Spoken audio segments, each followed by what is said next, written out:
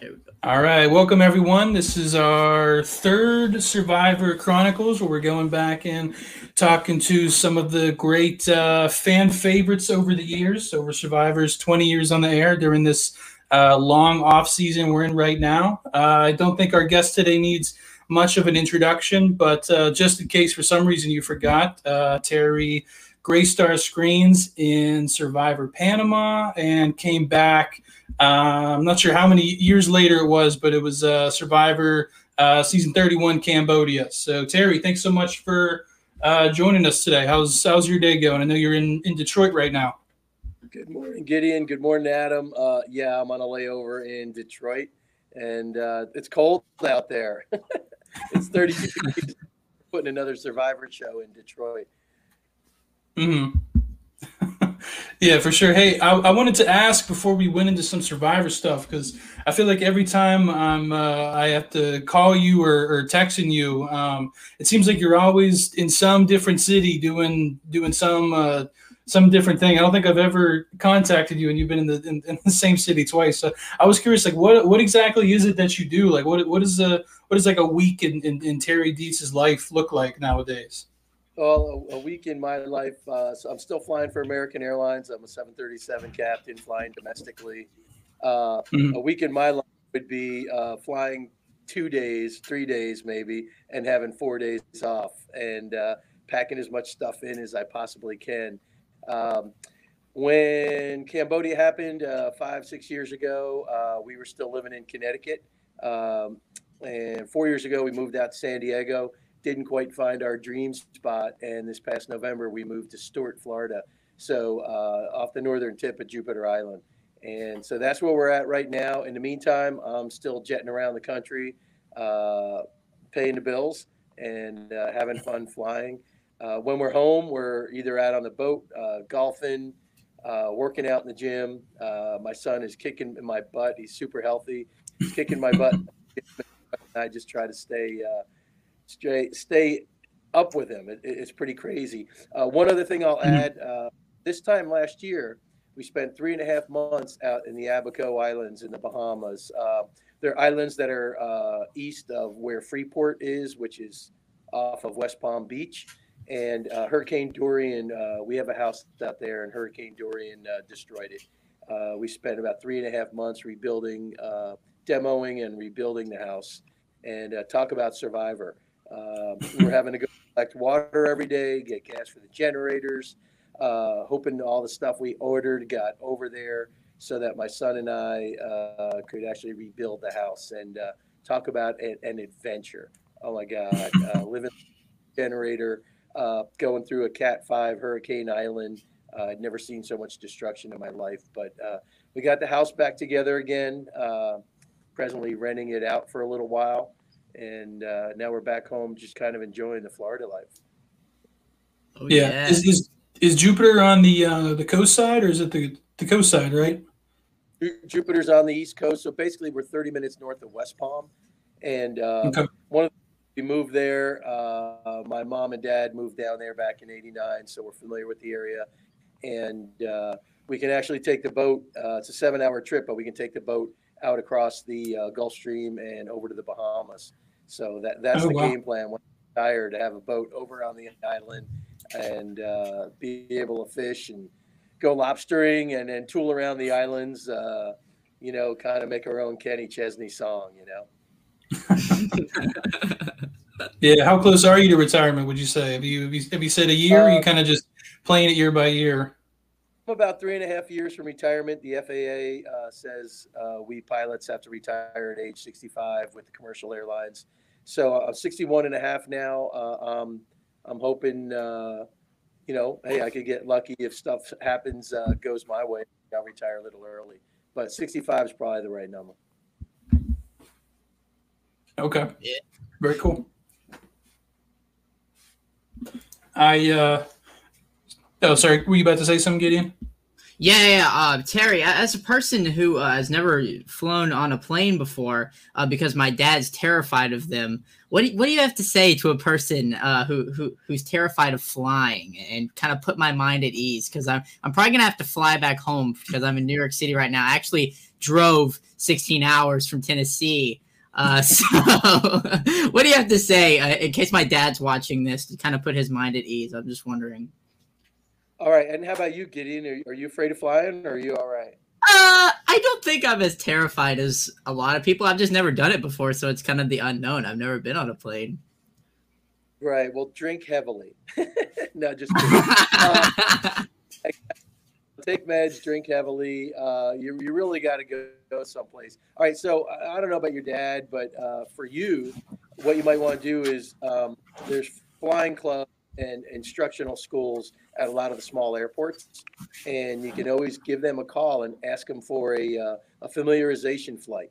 And basically, they'll send you up with an instructor, and you may have to pay the gas, like maybe $50, $60, but they'll let you, they'll help you fly the airplane. They'll take you flying, talk to you about flying, if you want to take lessons or not. But in any case, yeah, you can get up there and find out what it's all about and realize that, yeah, it's pretty safe.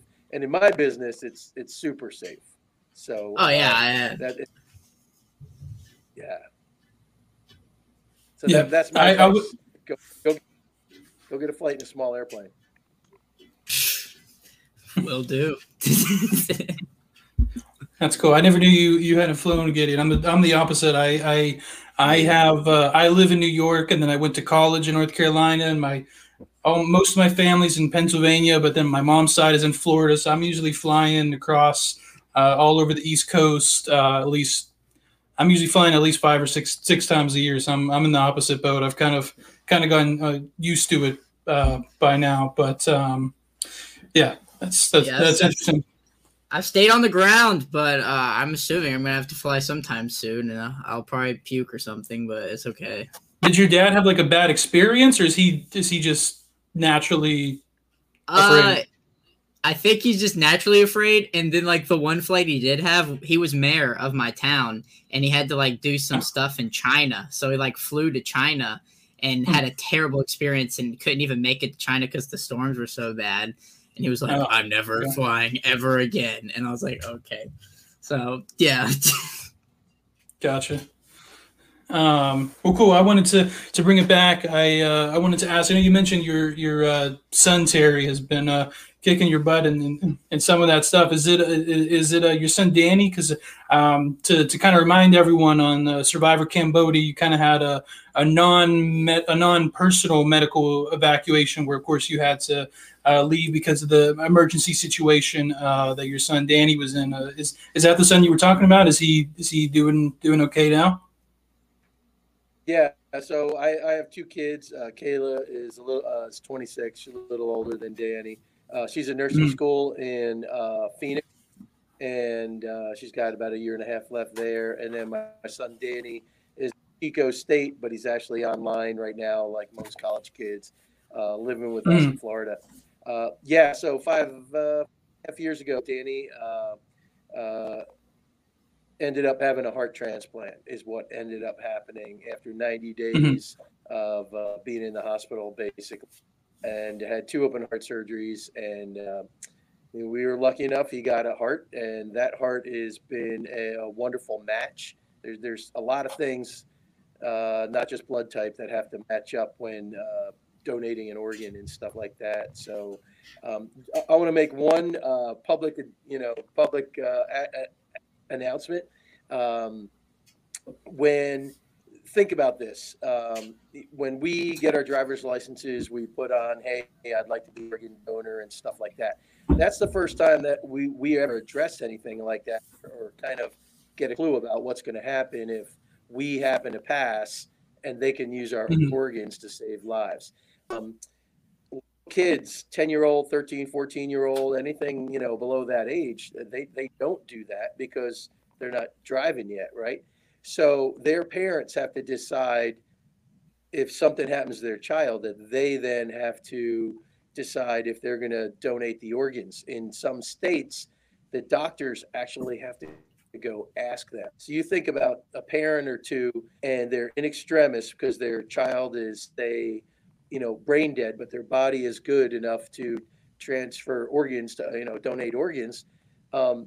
they're in the shit right now, and a doctor has to come up and ask them if you would donate your child's organs. It's a crazy, Right. crazy thing.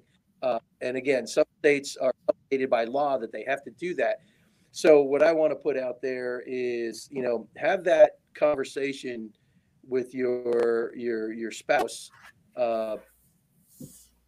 in the calm, clear environment of your living room before it ever happens, and say, God forbid anything like this ever happens, but what are we going to do if one of our children, are in dire straits and they're going to pass away? What are we going to do with their organs? And I think all parents should have that conversation in the calm, clear environment of their living room, because you don't want to be in the hospital having them, in extremis, trying to make that decision for your young child who's now going to pass away. Mm-hmm. Yeah. Awesome. To be honest, I hadn't really heard that much about that issue, but thanks for bringing that up, because it sounds like a super important thing that I don't think a lot of people are aware of. So I think that's cool to kind of pass the information on. I'm glad that Danny's doing well. You said what's he studying? What's he in school for? Business with a minor in graphics and marketing. He wants to sell space travel. So when Elon Musk starts selling space on his rockets and stuff, when they can all stay together, he wants to sell that. He wants to sell that dream of space travel. Okay, that's awesome. I know I was just seeing an article a couple days ago that they think that there will be space hotels by 2027. I saw that the article said space hotels buying. You had to click on it to see what the year was, and I was thinking maybe 50, 60 years from now, and they said they think in 5 or 6 years from now they'll already have the first space hotel in orbit. So I don't know. It was I think it was a New York Times article, so it was I guess official, but. That's coming. It's seriously coming. I mean, the hardest part, getting the rocket up to the space station, docking it, and then bringing it back. In the meantime, you get to go live, for a week, 10 days. I think it'd be awesome, and plenty of people out there that'll spend the money on it. Mm-hmm. Oh, for sure, for sure. To bring it back to Survivor, I wanted to ask. I remember reading somewhere. And I wanted to know if this was true. I remember reading that you were a fan of the show, and you had seen, I think, Palau. You saw Tom Westman killing a shark, and that was sort of what inspired you to maybe go out and try to apply for the show. Is that true, or if not, what was that moment for you? That was pretty true. I mean, I've watched from day one. Watching Rudy out there, and just everybody, Richard and the gang, and I always thought it would be great to go on the show. With the airline thing, I didn't think I could find the time to get out there, and then finally I kind of figured out a way I could make it happen, and we were watching Tom Westman. We watched his entire show, and then we were watching him get his $1 million check. And my wife looks at me and said, "Hey, would you ever want to go on that show?" And I'm like, "Hell yeah, compete for $1 million on TV. That would be awesome." And So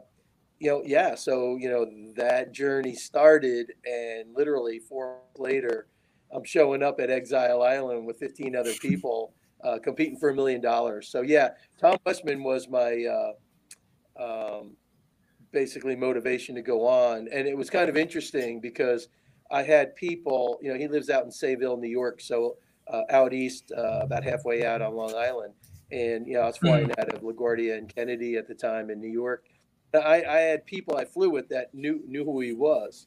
So we got in touch with him, and, I've been friends with Tom ever since. So it's been pretty crazy. It's been a crazy run, but that's how I got there. Yeah. No, that's awesome. When people think of Terry Dietz, I think you and maybe Colby are kind of the two original challenge beasts that a lot of people think of with the show. I think if I have the names right, you have the record for the most. You're tied. That exclusive club of like 5 people. That's like what you, Ozzy, Brad, Mike, and Colby that have that 5 immunity challenge record. And but I think you established the record for the most total individual wins with 9. If I did my research right, I think you have 9 post-merge individual wins if you take rewards into it, which is Mike tied the record, but you held it on your own for many seasons. So I was curious, like when it comes to challenge competitions, specifically on Panama, because you got to do all the individual ones for that season. When it comes to challenges, do you think that those challenges that you dominated on Panama, because it's not like you didn't have competition. I mean, Aris is an amazing challenge competitor himself, and he was right there with you for all of them. When it comes to the challenges on Panama, do you think they just kind of coincidentally played well to your skill set, or did you practice at all, or like what was it that gave you the edge? Was it just your passion for the game, or were you just gave it 100 every time, or like what do you attribute all those challenge victories to from Panama? Let me start off by saying that I think our show, we had like the most athletic type challenges, and I think we had the most athletic type people. We literally had, I want to say 5 or 6 college athletes. You're looking at Danielle, it was a D1 athlete, Courtney, a D1 athlete, Aris was a D1 athlete, Austin Cardi was a D1 athlete. I played college baseball at the Naval Academy, D1. We had said Bobby Bob Dog was a D3 pitcher for Amherst College in Massachusetts. I mean, so and Nick was a high school athlete. It was crazy. Sally was a college soccer player. We had all of these people. Ruth Marie was a ultra marathon runner. Bruce Conaguy was a Renaissance athlete and karate guy. I mean, just crazy athletic prowess from these guys. And except for Bruce and Ruth Marie, they were all like, 24 years old. It was difficult, but in saying that, you know what? I don't want to say that the younger generation doesn't climb trees or doesn't do stupid stuff with cans and balls and backyard games, but we did growing up. That's kind of how we grew up. And I think that helped a lot. Rope swings on the lake, just stupid stuff that we did when we were kids. And, backyard games on steroids and obstacle courses and things like that. I got lucky. The challenges were like that. I spent a lot of time in my life in the water, swimming wise, and holding my breath. I trained swimming before I went. So I was good there. And then all the other stuff, I got lucky. The challenges, it's like a golfer on a golf course that fits them. The challenges fit me pretty well. I also want to say, using a golf metaphor, it's like Rory McIlroy standing over a putt that's worth $10,000. Near the end of the game, every one of those places that you get another episode of the show is literally worth about $10,000. So you'd show up at the immunity challenge, and like you literally had butterflies. You're in the background before Jeff goes, "Come on in, guys," and you're sitting there stretching and. You got butterflies. It's like the first hit, before a football game and all that. I mean, all of that. And I have to say that given the adult challenges that I had and life experiences up to that point, it was, the shit hit the fan and you got to get the kids to school. Or, something else happens and go to work. I mean, you got to be able to compartmentalize everything and then do your job or take care of the kids or take care of the house or whatever. And me as an adult at 46, I had a lot more of those experiences and also the same experiences as a college athlete that these kids had. but I was able to maybe focus a little more as the challenge went on, or what we had to do. And talking to Gideon before, some of these challenges, if you could figure out the technique quickly, you were golden. And or if you would remember seeing the challenge in a earlier model of earlier rendition of Survivor, then you could put that to good use later on in your challenges. So I'm sorry, that was kind of a long-winded thing about why I think I did well in the challenges. Physically, I was not what those kids were for sure. So I had to find a better way to do the challenge. Hey man, you outbrained them. You knew that you'd watched Survivor before. You knew the techniques, and you used what you knew, and you stayed mentally tough. That's why you're considered one of the greatest challenge beasts of all time. It's funny, in watching Survivor post when I was on, I see other people doing these challenges, and sometimes these challenges are repeat challenges, and you watch them, and they come up with different techniques. I remember watching Andrea Bulky one time do a challenge. I'm like, oh my God, I've seen that. Why didn't anybody else think of that before? That's the awesome way to save time and do that challenge. So yeah, you can learn from anybody, and it was fun watching her do that stuff. If I ever do that challenge again, I'm doing it the same way she did it.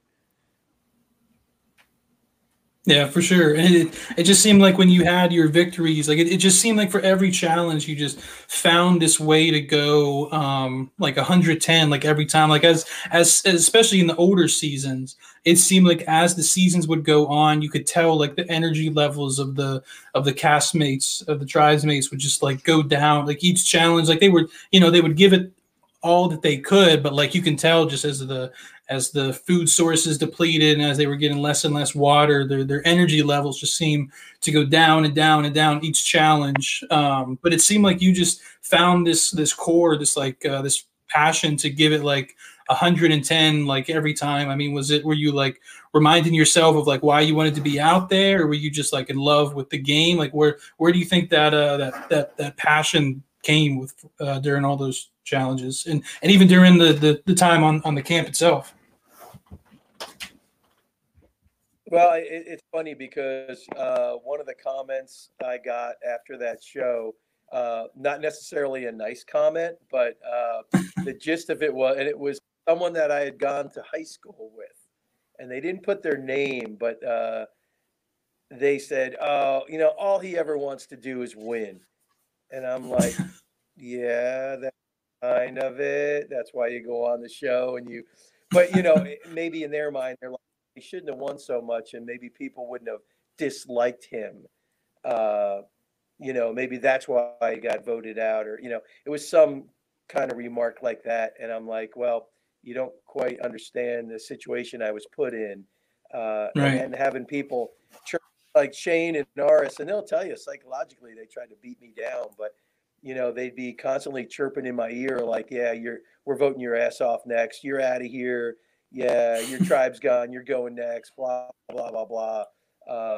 Every single day it was like this record that kept going. So that just pissed me off, and I wanted to beat him more. And I don't know if it kind of backfired on him or not, but yeah, have you ever talked to them about it? And they're like, oh yeah, we tried to beat him down mentally, and yeah, I wasn't having any of that. Would you say that you and Aris is the greatest rivalry in all of Survivor history? Because we're doing a video on this channel of the greatest rivalries, and I put you and Aris as number one, and I think Adam did too. I did too. Yeah, yeah. We're doing we're doing a top 10 survivors every other week, and we're doing rivalries coming up, and everyone's voting. And yeah, I think a lot of votes have gone to you and Aris so far. So. Well, thank you. I appreciate it. Yeah, Art was an editor. Even Shane was really good at some of the stuff. Mm-hmm. Some of it he was horrible, but he's actually a really good golfer out there. Yeah, I need to be playing him golf sometime soon. But you know what? God, I keep bringing up these golf metaphors, but you need to, in a lot of individual challenges, we were separated. It wasn't, even though it was a rivalry, and I knew where he was within the challenge on his side of wherever it was. You have to, and I think it's one of the things that helped me a lot is you got to compartmentalize and you got to totally get into the challenge of what's right in front of you. You can't be an obstacle ahead. You can't be thinking about him catching up behind or maybe him being ahead, which happened to me in a couple points. You got to just continue to focus on your game and on the particular challenge. And the more you could focus on that, the better you were going to do, regardless of how the other person was doing or not. And, if they were ahead, you could only hope that, well, maybe they'll make a mistake or something else like that. That happened to me in the when we had 4 people left. I made a mistake in a challenge that it cost me the $1 million, and I missed.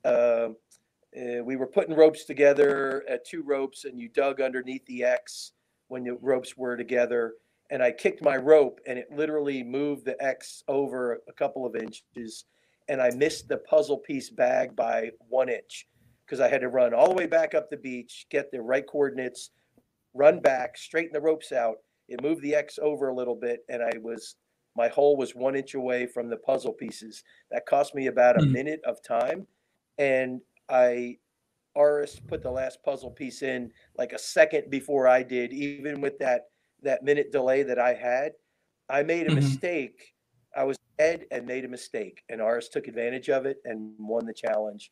And that we would have voted Aris out at that challenge, and it would have been me, Sari, and Danielle going into the final. And I think it would have been me and Danielle in the final at that point.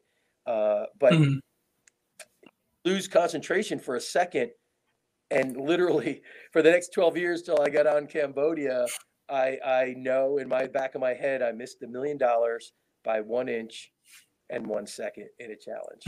And that stinks. That is no fun to think about. So you got to concentrate on what's right in front of you. Yeah, and sorry, because I know I hate to bring back potentially bad Survivor memories, but for those who don't remember Panama, if it's been a while since you've seen it, of course in the final 3, it was down to you, Danielle, and Aris on those. They were like barrels in the water that you had to balance on. Of course, Danielle ultimately. Yeah. What's that? They were lily pads. They were lily pads that got smaller and smaller. Basically, that's right. Flat pieces. Right. Yeah. So of course. Probably, I think Danielle was about 95 pounds at that point. Aris and I were both 165 pounds, trying to balance on the same stuff. Yeah, and of course, Danielle ultimately won the challenge and chose Aris to go to the end with, which placed you in 3rd. Now, had you won that challenge, for those who may not know, you had only received 1 vote cast against you the entire game of Panama, and it was that last vote that Danielle placed against you. So, I mean, if you had won the challenge, I hate to speak in too much hypothetical, but if you had won that challenge, I'm assuming it would have been Danielle that you would have picked to go to the end. If you had won that, coupled with not having received a vote the whole game and all the wins, there's a chance you may have gone down as one of the greatest to have ever played. I mean, do you think if you had won, would it have been a lock to take Danielle to the finals, or what was that moment like, that challenge? Oh yeah. So yeah, I knew there was a lot hinging on it. One of the things I thought about is like, I had done a lot of surfing in my life, so I figured, wow, this is going to be, not easy, but wow, this is going to be good. And I didn't quite realize that it wasn't quite the same as surfing, and not winning that challenge to me was, it was heartbreaking, but I thought I had I don't want to say an alliance, but I thought Danielle and I were going to go to the final. I thought she would pick me, and obviously that wasn't the case. Anyway, there went my $1 million. And Danielle, I her actually made the right choice. They did that straw poll after it, who would have voted for Terry, who would have voted for Danielle, and I would have won, I think 5-2 or something like that. I think Bruce and Cerise said they would have voted for Danielle. But in any case, yeah, I would have definitely taken Danielle, or if Danielle had taken me, I think either way I would have won. But yeah, it was tough. It was. Yeah. Well, it stinks that it took us all the way to Cambodia to get you back on. I mean, did they ask you to come? Yeah, were you ever in talks to come back in any of the other returning seasons? I thought I remember somewhere that there was maybe a chance you were coming back for that Micronesia season. But was it just your working in the way, or why did it take us all the way to Cambodia to see you? In fact, I was in the running for Heroes versus Villains or something, and I think Tom got the nod. And I was literally on the I think I was on the Whitestone Bridge coming back from JFK on a trip. I just come back from like Europe, from London or something like that, and I'm driving home and I'm on the Whitestone Bridge heading out of Long Island. And I got a call from casting going, "Hey, Terry, we're sorry to tell you you didn't make the cut for Heroes versus Villains." And I'm like, "Are you kidding?" Because the first Survivor I was on, it was just like, yes, okay, all right, yes, yeah, okay, you're the guy. All right, boom, done. It just seemed so easy. And then all of a sudden I got cut from the cast. I'm like, damn, that didn't work out so well for me. And so I think I filled out paperwork 3 different times post season 12. So there was 3 other times where I got to I got pretty far, and then it didn't go. I think one of the closest was I think it was the second Blood versus Water, and Sandra Diaz, daughter who was just graduating from high school, and my daughter who was just graduating from high school were both, brought out to LA and, went through that whole, final interview process and all that kind of stuff. And in the same hotel that we were in, it was pretty funny. And they both got cut. So Jeff thought they were both a little on the young side. And so then Sandra and I got cut. So, God, it would have been awesome playing with Sandra. So, all right. So I don't know if you know this, but her husband has made it to the top of the enlisted side of the Army. He's made it the highest rank possible, and I think it would have been, And I talked to her about the whole military thing, when we're together. This is Sandra's husband. Sandra's husband, yeah, he's a kick-ass Army guy, and so anyway, so we have that connection, and I think Sandra and I would have played a really good game together. Oh, what could have been? Is this it? Is this it for you? I mean, would you, if there was a way to make the time and work, do you think you would at least entertain the potential of coming back a third time? I know I've seen a lot of people, kind of this dream fan season that I keep hearing thrown out is Survivor third time's a charm. So it's a bunch of players that have played twice but haven't won. And every time I see like a dream cast, you're one of the people that's on every single dream cast for this third time's a charm. So if it was that or something else, I mean, would you at least entertain the idea of coming back a third time? Oh, I definitely would. I don't think I'd be even close to being the challenge piece with all these young studs, and they have on these shows that are great in puzzles and great in athletics and great in swimming. Yeah, I'd be like the old man. Tell me where to vote, who to vote for, whatever. So, but yeah, I would. If the timing was right, I would definitely go. Yeah, that'd be pretty cool. God, I remember there was old people on my show, on both of them, and now I'd be like, pretty funny. Yeah. Stop selling yourself short, man. I think you do fine. I'm in okay shape for a 61-year-old, but yeah, I'm not holding their water for sure. I'll go get water for them after they're done. Well, very cool. Well, before I let you go, I wanted to ask one last question, sort of outside Survivor. But Gideon, did you have any burning questions you wanted to ask before we let Terry go?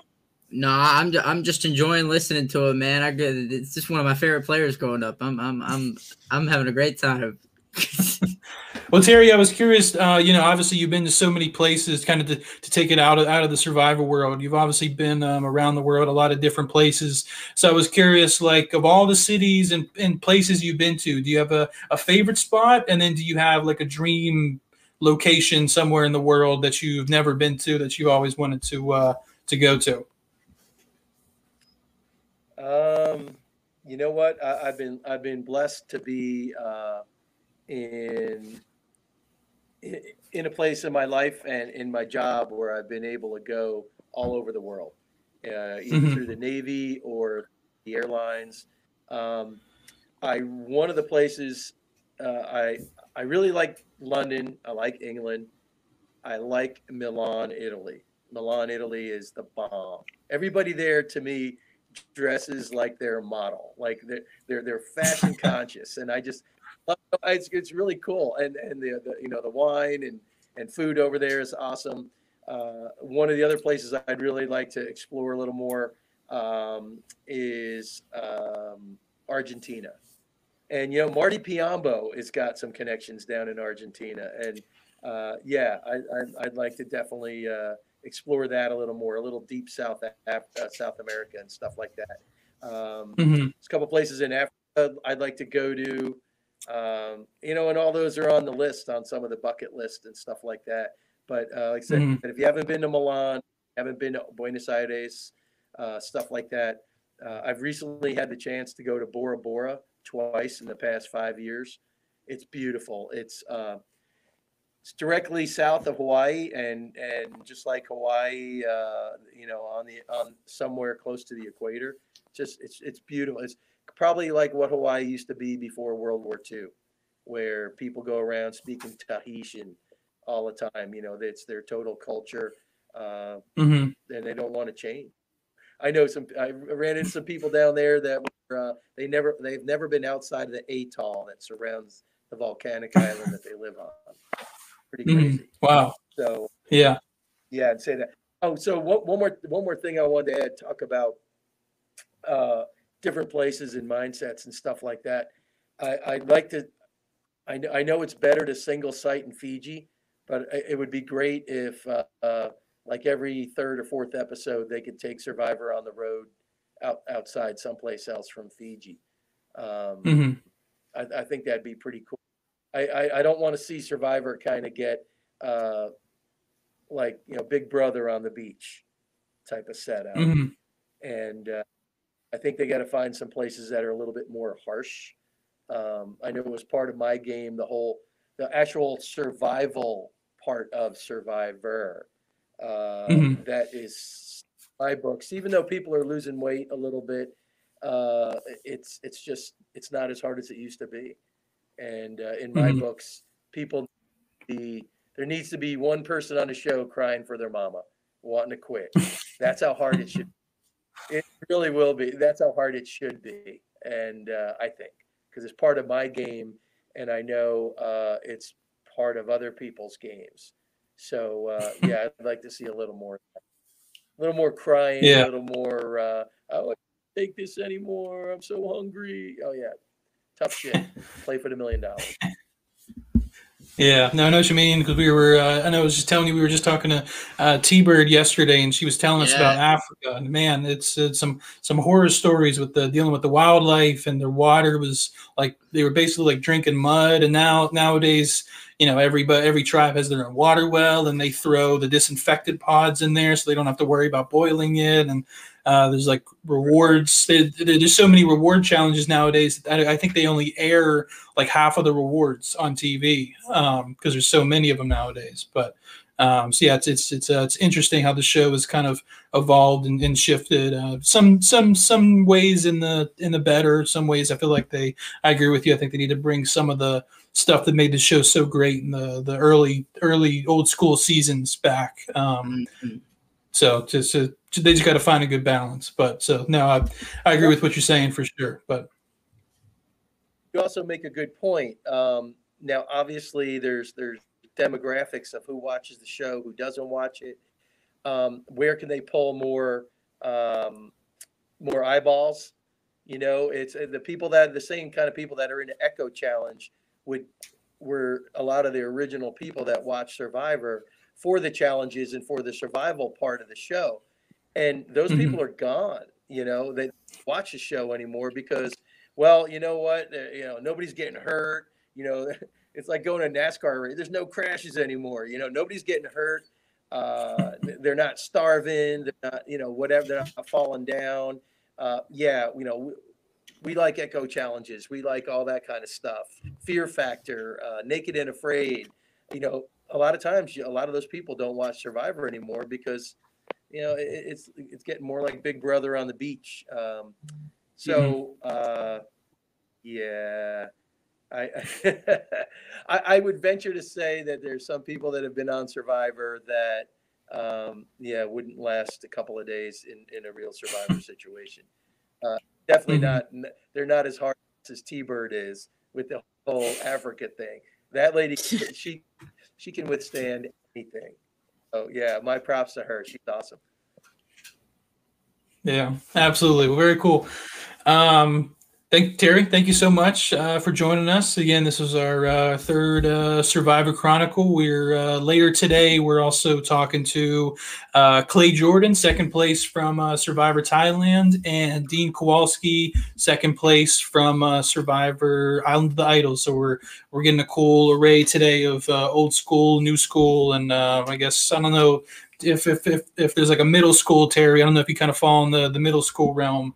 Because you played on Panama and Cambodia, so it's cool to be able to talk to you guys and get a wide array of different experiences, different perspectives on the show. Not just because of you know, where everyone came from beforehand, but because of you know, what situations they were dealt with their time on the show. So I appreciate you coming on and talking to us. You had a cool, unique experience on the show that I don't think most had with all the challenges you won. So it was cool to talk to you today. So thanks so much for joining us. Appreciate it. Thanks to both of you guys, and thanks for your time. Have a great weekend, and we'll talk to y'all soon. Absolutely.